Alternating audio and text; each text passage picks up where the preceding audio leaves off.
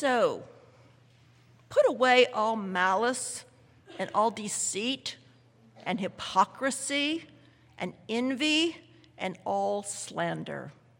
Like newborn infants, long for the pure spiritual milk, that by it you may grow up into salvation, if indeed you have tasted that the Lord is good. As you come to him, a living stone, rejected by men, but in the sight of God, chosen and precious. You yourselves, like living stones, are being built up as spiritual house, to be a holy priesthood, to offer spiritual sacrifices, acceptable to God through Jesus Christ. For it stands in Scripture, behold, I am lying in Zion a stone, a cornerstone, chosen and precious. And whoever believes in him will not be put to shame. So the honor is for you who believe. But for those who do not believe, the stone that the builders rejected has become the cornerstone, a stone of stumbling and a rock of offense. They stumble because they disobey the word, as they were destined to do. But you are a chosen race, a royal priesthood, a holy nation, a people for his own possession, that you may proclaim the excellencies of him who called you out of darkness and into his marvelous light. Once you were not a people, but now you are God's people. Once you had not received mercy, but now you have received mercy. Beloved, I urge you, as sojourners and exiles, to abstain from the passions of the flesh, which wage war against your soul. Keep your conduct among the Gentiles honorable, so that when they speak against you as evildoers, they may see your good deeds and glorify God on the day of visitation. This is the word of the Lord. You may be seated.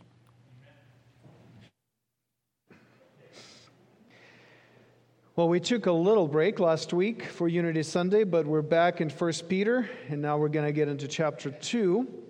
Now, Peter told us the purpose of his letter, and this is in chapter 5, verse 12. Peter said, I've written briefly to you, exhorting and declaring that this is the true grace of God. Stand firm in it. So the apostle wants to make clear what is the true grace, what is the gospel, what is the main thing about Christianity, both in doctrine, in the teaching and the knowledge of it, but also in the practice of life. And we're actually today kind of coming at the transitional point in the letter where he's talked a lot about our identity and the doctrine of it, and now he's going to move into the practical stuff of how you actually live it out. So we're still largely dealing with identity today, but next week we will largely be dealing with the practice of what we have learned so far. So the first 3 verses of chapter 2 use this family metaphor, and we talked about it 2 weeks ago. Christians are likened to newborn babies that grow by being nursed, and so we grow by being nourished by pure spiritual milk. The same word that saves us is the same word that grows us in our new life. And as we grow together in our relationships, in our community with each other. So Peter says that we should put away malice and deceit and hypocrisy, envy and slander, and love each other. Love each other because that's part of this new life that's nourished by his word, his gospel. But then in verse 4, there's a transition. Peter largely is talking about the same realities of who we are in Christ as a community, but he's now using the metaphor of a building. So from family to building. The church is a spiritual house with Christ as the foundational cornerstone and believers as living stones connected to Christ and to each other. That's not just a house, it's a temple. Temple with priests and sacrifices. And that too is part of our Christian identity. The church is a temple of the living God. And then in verses 11 and 12, I'm trying to give you a little overview to kind of let you know where I'm going with this. In verses 11 and 12, there's a transition to the practice of our faith. And then the rest of the letter is concerned with how we live out our Christian identity in front of the unbelieving world. So this morning, I will touch on the verses 1 through 3 in the beginning of the chapter, and I will touch on 11 and 12. It's relevant, but I will mostly focus on this metaphor of the temple, metaphor of the spiritual house that applies to the church. I'd like to draw out just two truths, but very significant truths, from this image of the church as a temple. Number one, we know God in the church. We know God in the church. And number two, we know ourselves in the church. We know ourselves in the church. We find God as He really is in the church, in this spiritual temple, and we find ourselves as we really are in the church and through the church. Let me make my case for this, okay? Now, you may have noticed that Peter, throughout his letter, is using Old Testament language. He's quoting directly from the Old Testament. So in our passage, he's quoting from Isaiah and Psalms and Hosea. When he's not using direct quotes, he alludes to various verses. This is, you can't understand Peter without the Old Testament. There's just no way to understand what he means because he's using verses, specific verses, allusions and concepts and ideas that all come from the Old Testament. This is what he's doing. He deliberately transfers Israel's identity as God's chosen and redeemed people to his readers, a largely Gentile congregation of first-generation Christians. And by extension, that same identity of God's people applies to us. So he takes something that is well defined in the Old Testament, and now he says that applies to you now. You're not starting from scratch. You need to root yourself in this identity of God's people. And all these ideas, all these stories, all these concepts that apply, they apply to you. His point is that all that Israel was now applies to the church.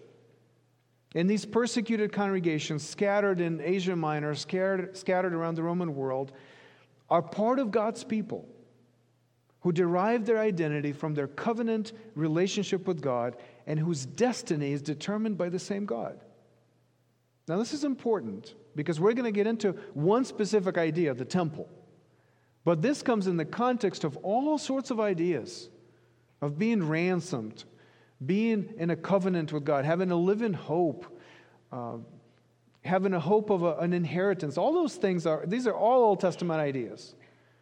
And Peter is transferring them to the church very deliberately, very carefully, very systematically. He wants us to think of ourselves as God's people and draw encouragement and draw understanding of who we are from the history of God's people, including the Old Testament.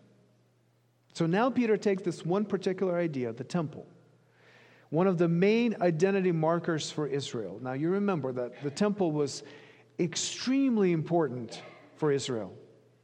This is what made them who they were. As long as the temple was intact, we were okay. This is a big deal for them when the temple was destroyed. So Peter has taken that one of the main identity markers and now applies it to the church. Israel had a physical building in Jerusalem, and now the church is a spiritual building that fulfills the same functions. In other words, all that the Jerusalem temple was, the church is. The main function of the temple, of course, was to be the meeting place between God and his people. Now, of course, God is everywhere, and people in the Old Testament knew that, and we know that. But his presence was localized and expressed as his glory in the temple. In the temple, sacrifices were offered by the priests to ensure that the people's connection with God remained intact. God's people gathered in unity at the temple for various feasts and holidays. God's word was proclaimed there at the temple. God met with his people there. So in the Old Testament, if you wanted to find God, you went to the temple. There's no other place to go. If you wanted to know God, to know what he's like, you went straight to the temple. That's where all the answers were. That's where all the experiences were. That's why the Ethiopian eunuch goes to Jerusalem to learn about this God of Israel. That's the place where God's glory is localized. Now, Peter takes all these ideas, all these temple ideas and images, and he applies them and develops them in the church.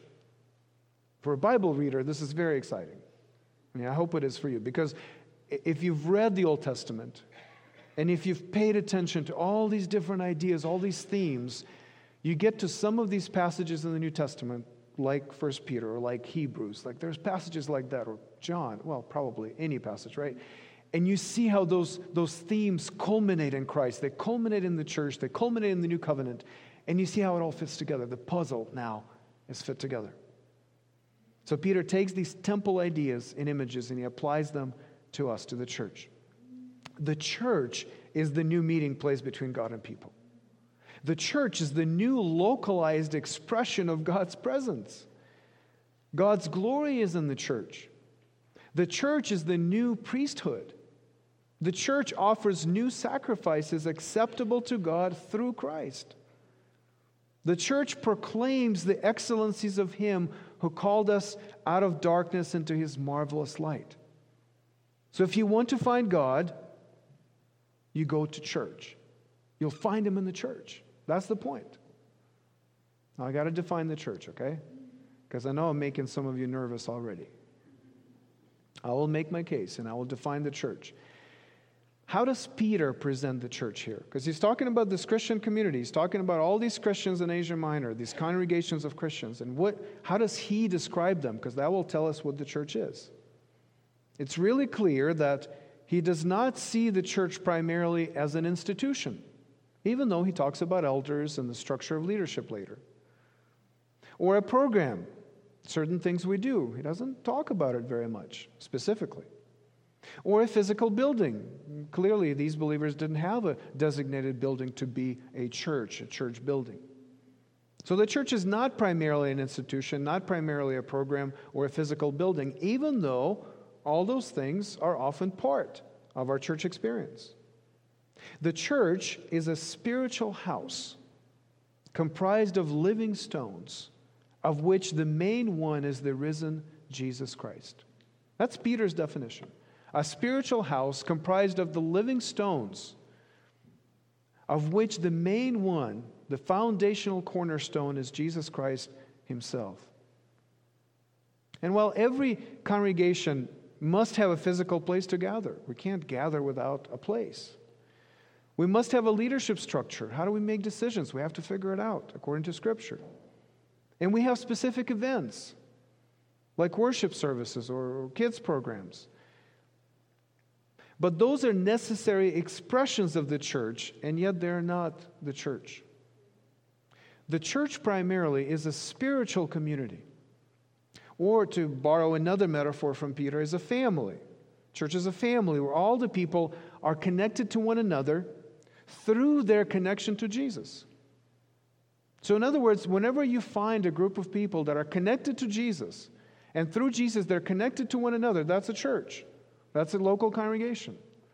Now, some churches are more biblical than others. Some are more ordered according to Scripture than others. We all strive to be more biblical. That's the right thing. And so we correct and tweak and adjust. But any group who associates with Jesus directly and associates with another because of Jesus primarily, that's why they gather, that's why they love each other, is a church. Notice the image of stones connected to each other to make a building, with Jesus being one of the stones. Peter says, he says, as you come to Him, a living stone. So He is a living stone. Jesus is a living stone. And then you yourselves, like living stones, are being built up as a spiritual house. Jesus and us both comprise the structure of this spiritual building. Each believer is a stone connected to him, to Jesus, and to other stones. Both Jesus and the believers are described in a similar way in terms of our connection to each other, and yet Jesus is given preeminence and the primary shaping and foundational stabilizing influence to the community. We're living stones because the resurrection life of Jesus makes the church a living, growing community animated by the Holy Spirit. We're a spiritual house, a temple.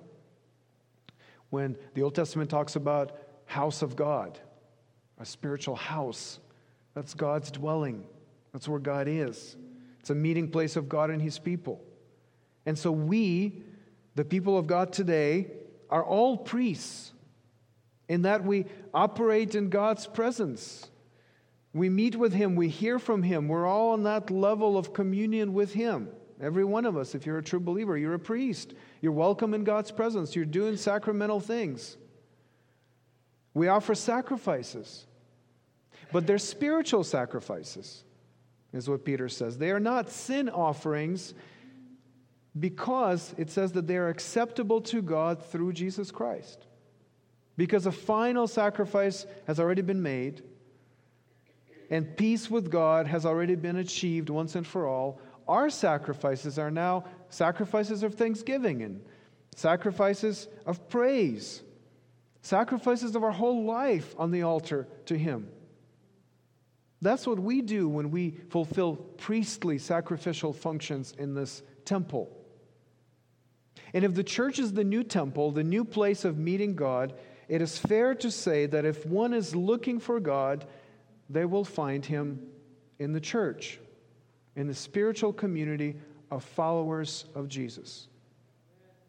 Now, I know that this sounds a bit too narrow for some of us, a bit too communal for some of us, a bit too ecclesiastical for many American evangelicals today. The question we must ask is it true? Does the Bible teach that? I'm saying that, but does the Bible teach that? And if you read the New Testament, you are faced with the reality that the New Testament simply does not separate conversion from the church. The New Testament doesn't see a category of a lone Christian, somebody who kind of comes to Christ on his own, grows in Christ on his own, understands doctrine on his own. There's just not an idea in the New Testament about that. We've come up with these ideas, but it's not a biblical idea. And so it's not that the Bible needs to adjust itself to us. We need to adjust to the Bible. Evangelism and the church are inextricably linked in the New Testament. What did Paul do? Well, you can say he held evangelistic meetings wherever he went. That's fair, that's true. But what was the necessary, inevitable, expected result? Churches. Anywhere he went, anywhere the gospel was preached, there was a church. Started there. Church growing, church developing, with elders and deacons and people gathering regularly and helping each other and helping the poor. That was normal. Those were not two ministries. I'm going to come preach the gospel, people get converted. Let's send some disciple people. Maybe they can organize them. Now let's send somebody from our denomination. Maybe they can do a parish here or something. No, that's not how it worked. It's all the same thing. As the gospel is preached, the churches are born because the gospel lives in the church. Now look at the picture in our text. We have God as an architect of the temple. Just as He gave very specific instructions to Moses, and then later to Solomon, of how this temple is supposed to be built, He builds the church according to His own design. God builds the structure with Christ as its cornerstone and believers as the living stones being built up as a spiritual house. Christ and His people are part of the same structure. This is how God builds it. Notice that Christ is not apart from the church, nor are we disconnected from each other in this picture. In God's design of the temple, of the spiritual house of the church, we're all together. Christ and us all together, side by side, as living stones. Rejecting Christ, according to Peter's understanding of the church, is being excluded from God's building project. You're not part of what God is doing if you're rejecting Christ. Again, Christ and the church together. But accepting Christ is being included in the church. Now listen to one commentator. There's one single temple into which all believers are built. The Christian church is not primarily a social organization, but the new temple where the transformed lives of believers are offered as sacrifice to the glory of God. The imagery of the living stones being built into a single unit implies that the significance and purpose of the individual Christian cannot be realized apart from community with other believers. Let me read that again. The purpose and significance of the individual Christian cannot be realized apart from community with other believers. Coming to Christ means coming into relationship with others, not only in one's own generation, but also by being united with believers of every generation, who likewise have been built into God's grand building project. The structure will be completed only when the scaffolding of human history comes down and the kingdom of Christ is revealed in all its glory. This is God's vision. That's not mine. That's not yours. This is God's vision. God is the architect of this new community, of this new people. This is what He's doing. So based on that, I am pretty comfortable with saying that we find God in the church. I think it's biblical. I think that's where God reveals Himself. This is where God dwells. That's where His glory is localized. It's in His people. The church is called the body of Christ. There's the Spirit of Christ that moves among us, but then there's the visible body of Christ. That's us. And so if you want to know God, you find God in the church. You know Him in the church. We are part of the building where Jesus is the cornerstone, which means that we are shaped and stabilized and defined by who He is. But we are stones of the same building. Now, He gives us direction. He gives us shape. He gives us stability and a firm foundation. That's all from Him. And it only matters if we are connected to Him. But we are connected to Him and to each other at the same time. We are God's household. It's another idea. Temple is a house, right? We're a spiritual house. Well, whose house is it? It's God's house. And if it's God's house, that's where you meet God. If you want to know somebody, you go to their house, right? You meet them where they live, and you learn about them as they are. Having found God in the church, we continue to experience Him in the church. Believers are living stones, meaning we grow and we change, and we're like infants, to go back to the earlier metaphor. We're like infants who are growing. We're nourished by God's word, and so we grow and we change. We get stronger. And we notice that Peter puts that growth, that change of an infant, into the context of relationships in the church. That's another evidence to us that God doesn't imagine our growing outside of His community. That's not something God envisions. Those ideas of personal growth and community involvement are the same. They're together in God's eyes. In verse 1, Peter says, "So put away all malice and all deceit and hypocrisy and envy and all slander." And then he says, "Like newborn infants, long for the pure spiritual milk, that by it you may grow up into salvation, if indeed you have tasted that the Lord is good." So where do you taste that the Lord is good? It's in the church. And part of it, part of your nourishment, part of your growth is connected with all the other people around you. And so if we collectively put away malice and deceit and hypocrisy and envy and slander and love each other, we grow in God. We discover who He really is, because He is not full of malice and deceit and hypocrisy and envy. So as we reflect Him in our relationships, as we prioritize love, we actually experience God in our midst. That's part of His glory. That's part of His expression. It's through the church. And for the church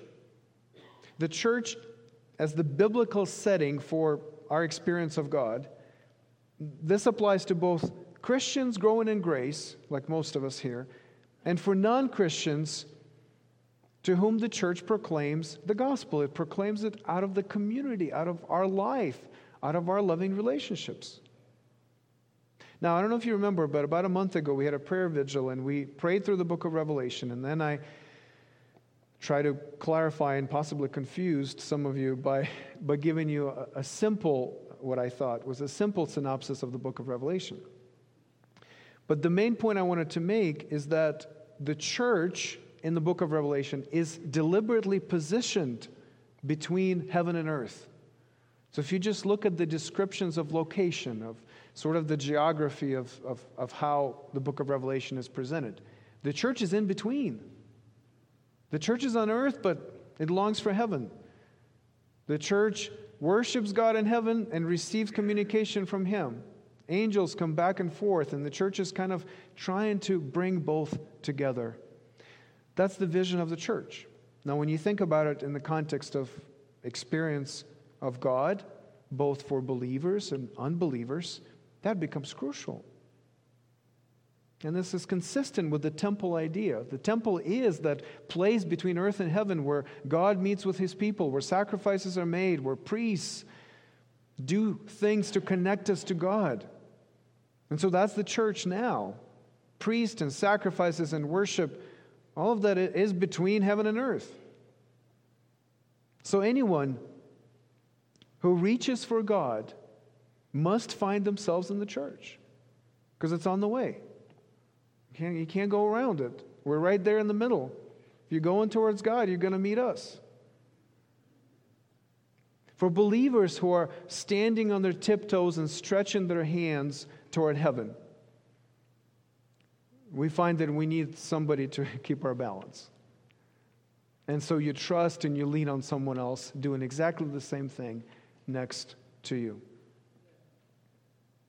For unbelievers who take their eyes off the ground and wonder if there is anything more to this life than this world, they look to the community gathered by the one who came from heaven to earth. Of course, that's where they would expect to find answers. We're in between. I loved Sarah Lovano's post on Realm about Kids Connection last week. And if you missed it, go back and read it on Realm. That actually is what church is. I mean, it's amazing how in this example of us serving together as God's people here and serving others, how that's the glory of God that shines through that. I mean, you see, this is the temple. This is the spiritual house. We had unchurched kids from our community alongside a few kids from our church. Again, mixing. It's church people and unchurched people. That's how it's supposed to be. Because we're in between, you see. We had several people from the church serving the kids in very different ways. A lot of variety. The excellencies of Him who called us out of darkness into His marvelous light were proclaimed in the teaching verbally. The kids heard the gospel. They were taught good, right, true things. But they were also exhibited, these excellencies of God were exhibited in the way the Christians interacted with the kids. By feeding them and playing with them and keeping them safe and engaged and making sure that a kid in a wheelchair has access to the elevator and wiping drool off people's faces. I mean, that's the kind of stuff that expresses the function, the nature of the church. We're supposed to be that. And on a good day, we are. This is God in the church. This is God's glory in the church. We who are in the church grow in our experience of God as we worship and serve together. I grew spiritually because I was around other families on Wednesday night that were learning catechism, that were learning scripture, that were disciplining their kids and playing with their kids. I grew because of that. That helped me. I hope it helped everybody else, but that whole presence of each other looking for God, reaching for Him, and helping each other do that is incredibly encouraging and nourishing to my faith and to others' faith. And we present this God, the God we know, the God that's among us in this temple, we present this God to the world as we proclaim His excellencies. Now, you got to know His excellencies to proclaim them. You got to have tasted that He is good to share His goodness with others. But as you do that verbally, and you do it through your lives. It's not accidental that after this great vision of the spiritual temple that Peter gives us, he then talks about conduct in verses 11 and 12. He talks about holiness. He talks about how we are to live differently and abstain from the passions of the flesh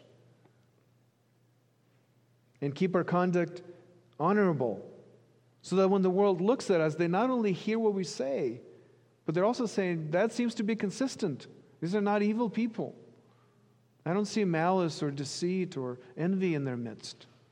I see love. I see that what they're saying about God is what they really believe, and that's how they live. A story is told about a Spartan king boasting to another king about the walls of Sparta. He was boasting how great the walls of Sparta are. When the visiting king looked around and he saw no walled city, there were no walls in Sparta. And he asked, "Where are the renowned walls of Sparta?" And the Spartan king pointed to his army and said, "These are the walls of Sparta, every man a brick."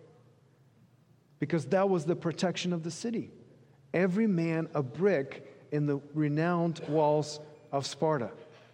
So as your pastor, this is what I want to do. I want to point to you, and I want to say, this is God's temple. Every person a living stone. Every Christian part of the spiritual house. Everyone a window letting the marvelous light of God into the darkness of the world. This is who we are. This is what Peter is saying. Remember, he's simply telling you who you are. You already are that. You don't need to become that. You are that. Now he just wants you to live it out. To actually be authentic and live according to your true identity in Christ. I'm going to share a piece I read, an essay I read a while ago, and I heard this author talk on the podcast as well, which really piqued my interest. Jonathan Tjarks, if you're into the NBA, you may know his name. So he was one of the reporters and bloggers for Dallas Mavericks, I think. He was not a believer, didn't grow up a believer, converted in his late 20s, and then died from cancer at 34 this year. Died this year. Leaving his wife and young son, maybe 2 years old. And then he worked for The Ringer, which is a website about sports and pop culture, and if you read that, you know what it is. He wrote this essay that's called, "Does My Son Know You?" Does my son know you? Now, he wrote it pretty close to his death. He certainly knew he was dying. Apart from a miracle, he knew that he was going to die. He was going through chemotherapy, and it was just delaying his passing. But he was thinking a lot about his own life, the life of his child that he's about to leave, this young child that's really not going to know his father. He's reflecting on his life, and in his life, his father, Jonathan's father, died when he was 21. But he was sick since he was 12. He had Parkinson's, and according to Jonathan, he just kind of disappeared very early in his life.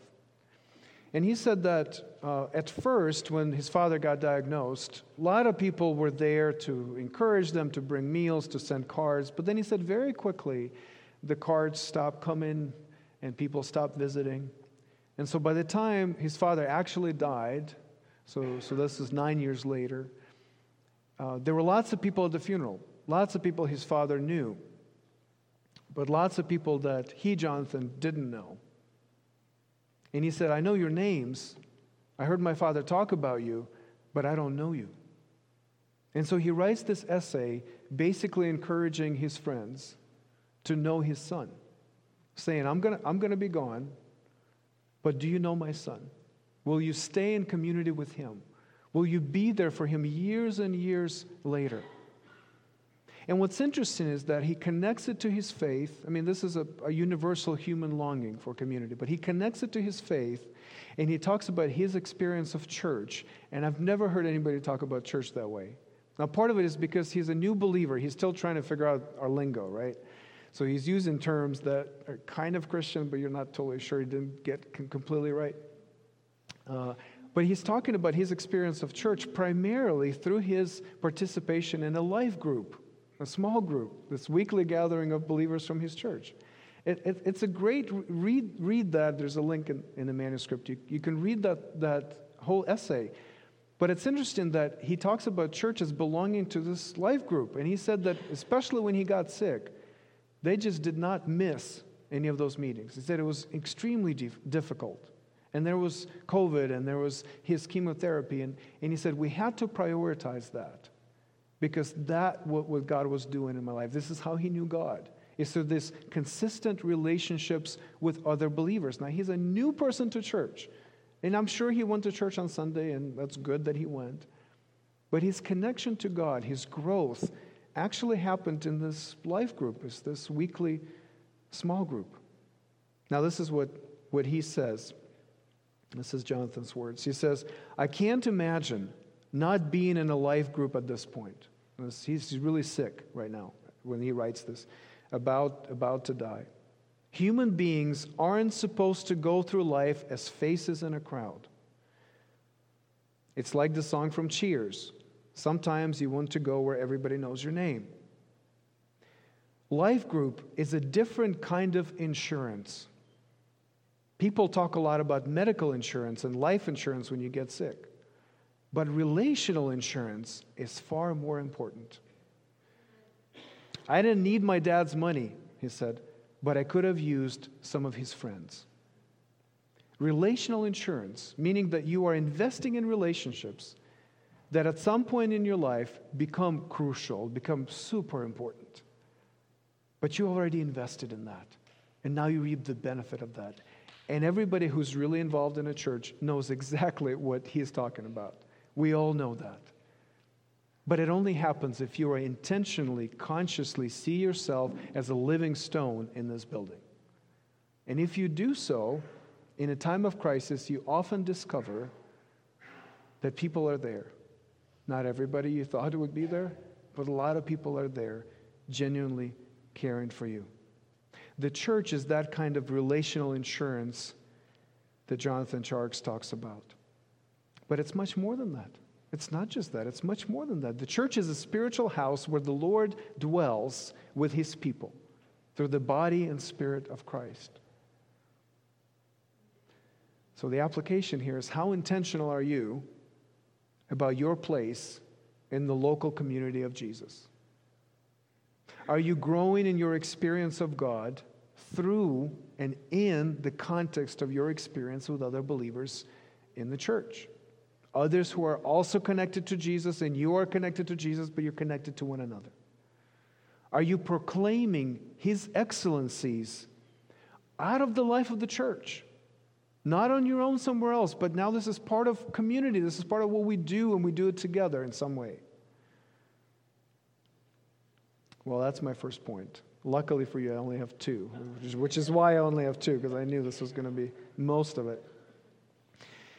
Not only do we know God in the spiritual temple, the church, we also know ourselves in the church. We know ourselves in the church.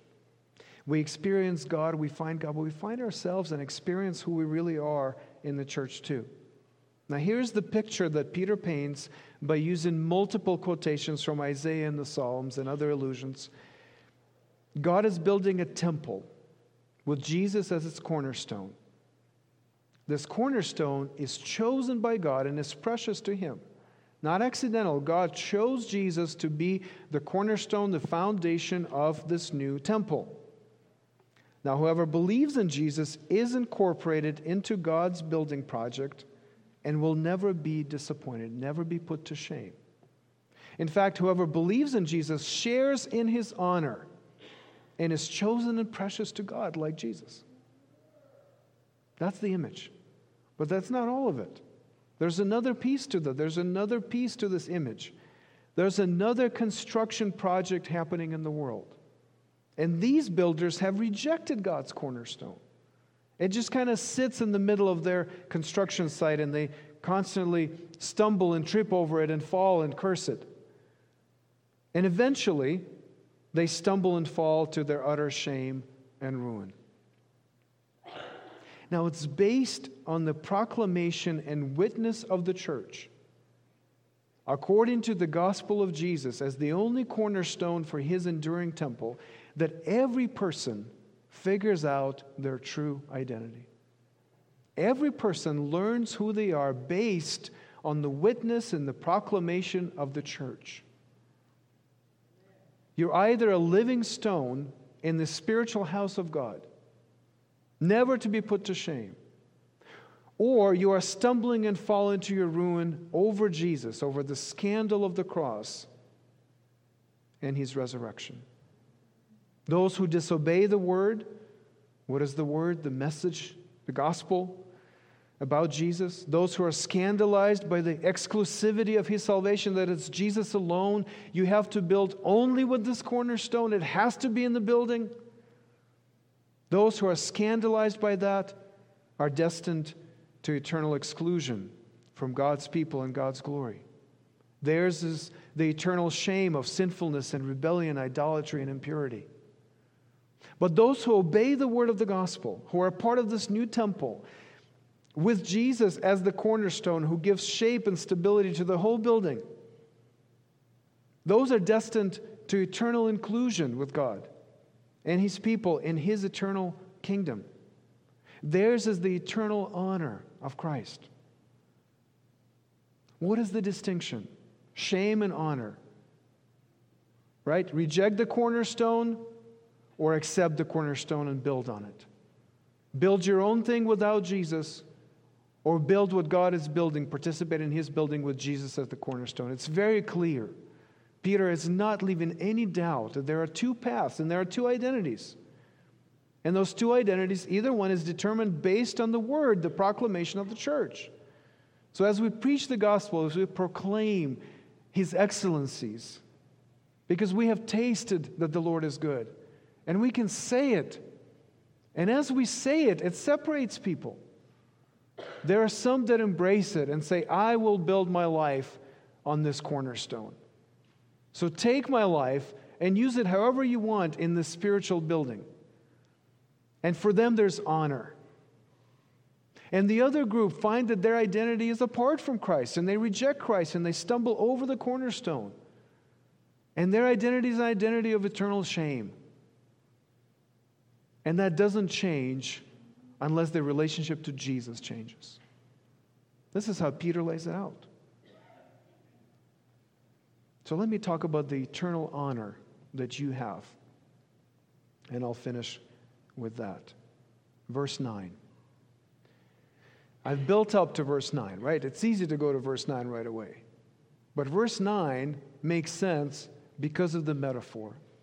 Because Peter has already laid out the choice. He's laid out different identities. And now he says that anybody who obeys the word and is part of this spiritual building, this, verse 9, is your honor. This is your honor. This is your identity. It's not earned. It's honor that's given to you. It's honor that's shared. This is Christ's honor that's shared with you. I'll compare it to honorary degrees. Nobody earns an honorary degree. Some don't even get them and pretend they do have them. So you don't earn it. You are given it. You see, you're given it. You're acknowledged and you're honored. This is exactly what's happening with us Christians. You are a chosen race. That's one honorary degree for you. You are a royal priesthood. This is what Jesus says about you. Holy nation, a people for his own possession, that you may proclaim the excellencies of him who called you out of darkness into his marvelous light. This is descriptive of the kind of honor that belongs to you simply because you are connected to the cornerstone and you're one of the living stones in the spiritual house. This is who you are. It's who you are. The question is, will you embrace it? Will you live in it? Will you apply it to you? Will you put those letters behind your last name and say, these are my degrees, honorary as they may be, but they're mine because God gave them to me. This is what the gospel makes you. You're a chosen race. That means that you're not really the race you are. You're something else now. And while you continue to be who you are, but God gives you something better, something above that. Chosen. Not something that you're just randomly born into, but this is chosen by God for you. The ideas of uniqueness, right? And by the way, these are all Old Testament ideas about Israel, right? But God chose them, plucked them out. He found them. He says, you'll be mine now. Not because they were a great nation, not because they were a great race, but because God loved them. And He set His heart on them, and so He picked them out. And now that's their honor. And so for us as believers, this is our honor, that Jesus found us, and He chose us, and He got us, and then He's connected us into this new people. You are a royal priesthood. Not enough just to be a priest, Not enough just to be a king. God is going to make you a king and a priest in His kingdom. Did you know that in the Old Testament, those two were parallel tracks? You can never be a king and a priest together. Now, some have tried. David really wanted to be a priest. God didn't let him. There were others who tried to their detriment to mix those two, if you remember some stories from the Old Testament. But now God says, now in the church, in the spiritual temple, you can be a priest and a king. You can do both, royal priesthood. That's your honor. You're a holy nation. What does that mean? Again, the idea of uniqueness, the idea of being separate, being taken out of the world and being made something else. Among all the nations, we, the Christians, we're different. We're a holy nation. We're something that's set apart for God, so we would proclaim His excellencies. So we would live for Him. So we would be different from the world. That's who you are. Like it or not, that's who you are. That is your degree. God gave it to you. You are a people for God's own possession. How precious are these words? That you are God's. He found you, and He took you into His household, and He adopted you, and He made you His own. So whenever God looks at you, whatever you're doing in your life, however consistently you live with this identity, God always looks at you as His child. You're His. You're His. He never sees you as a stranger, as somebody that belongs to someone else. You are His. A people for God's own possession. He made you for Himself. You're His. Now, this honor is Christ's honor shared with you. All these things are true of Christ. And this is what you find in God's economy, that as He changes you, as He calls you out and brings you in, all the things that are true of Christ become true of you. And the honor that is Christ is shared with you. A church father said, we are royal from the fact that Christ is a king. And we are a priesthood from the fact that He is a priest. Furthermore, we're also a holy people, so called by the one who is called holy in Himself. So you're a priest, you're a king, you're a prophet because He is those things. And He shares that with you. So what's the difference between shame and honor, between death and life, between these two identities? The difference is Jesus. Jesus, the cornerstone. Everything hinges on what you do with the cornerstone. And this Jesus offers Himself to you along with the whole spiritual structure of the church by grace. This is verse 10. Once you were not a people, but now you are God's people. Once you had not received mercy, but now you have received mercy. What is He saying? Figure out who you are in Christ. Learn about who God is and learn about who you are. And anybody can become His own. Anybody can become part of this building. This is amazing what he's saying. It's purely by grace. It's not because of your lineage. It's not because of your morality. It's not because of your membership. You come to the cornerstone. You come to the living stone, and you become, through him, a living stone in the building, a priest, a king, a special possession of God, his special treasure. You become that by grace. So believe in Jesus, know God, and know yourself in his spiritual house.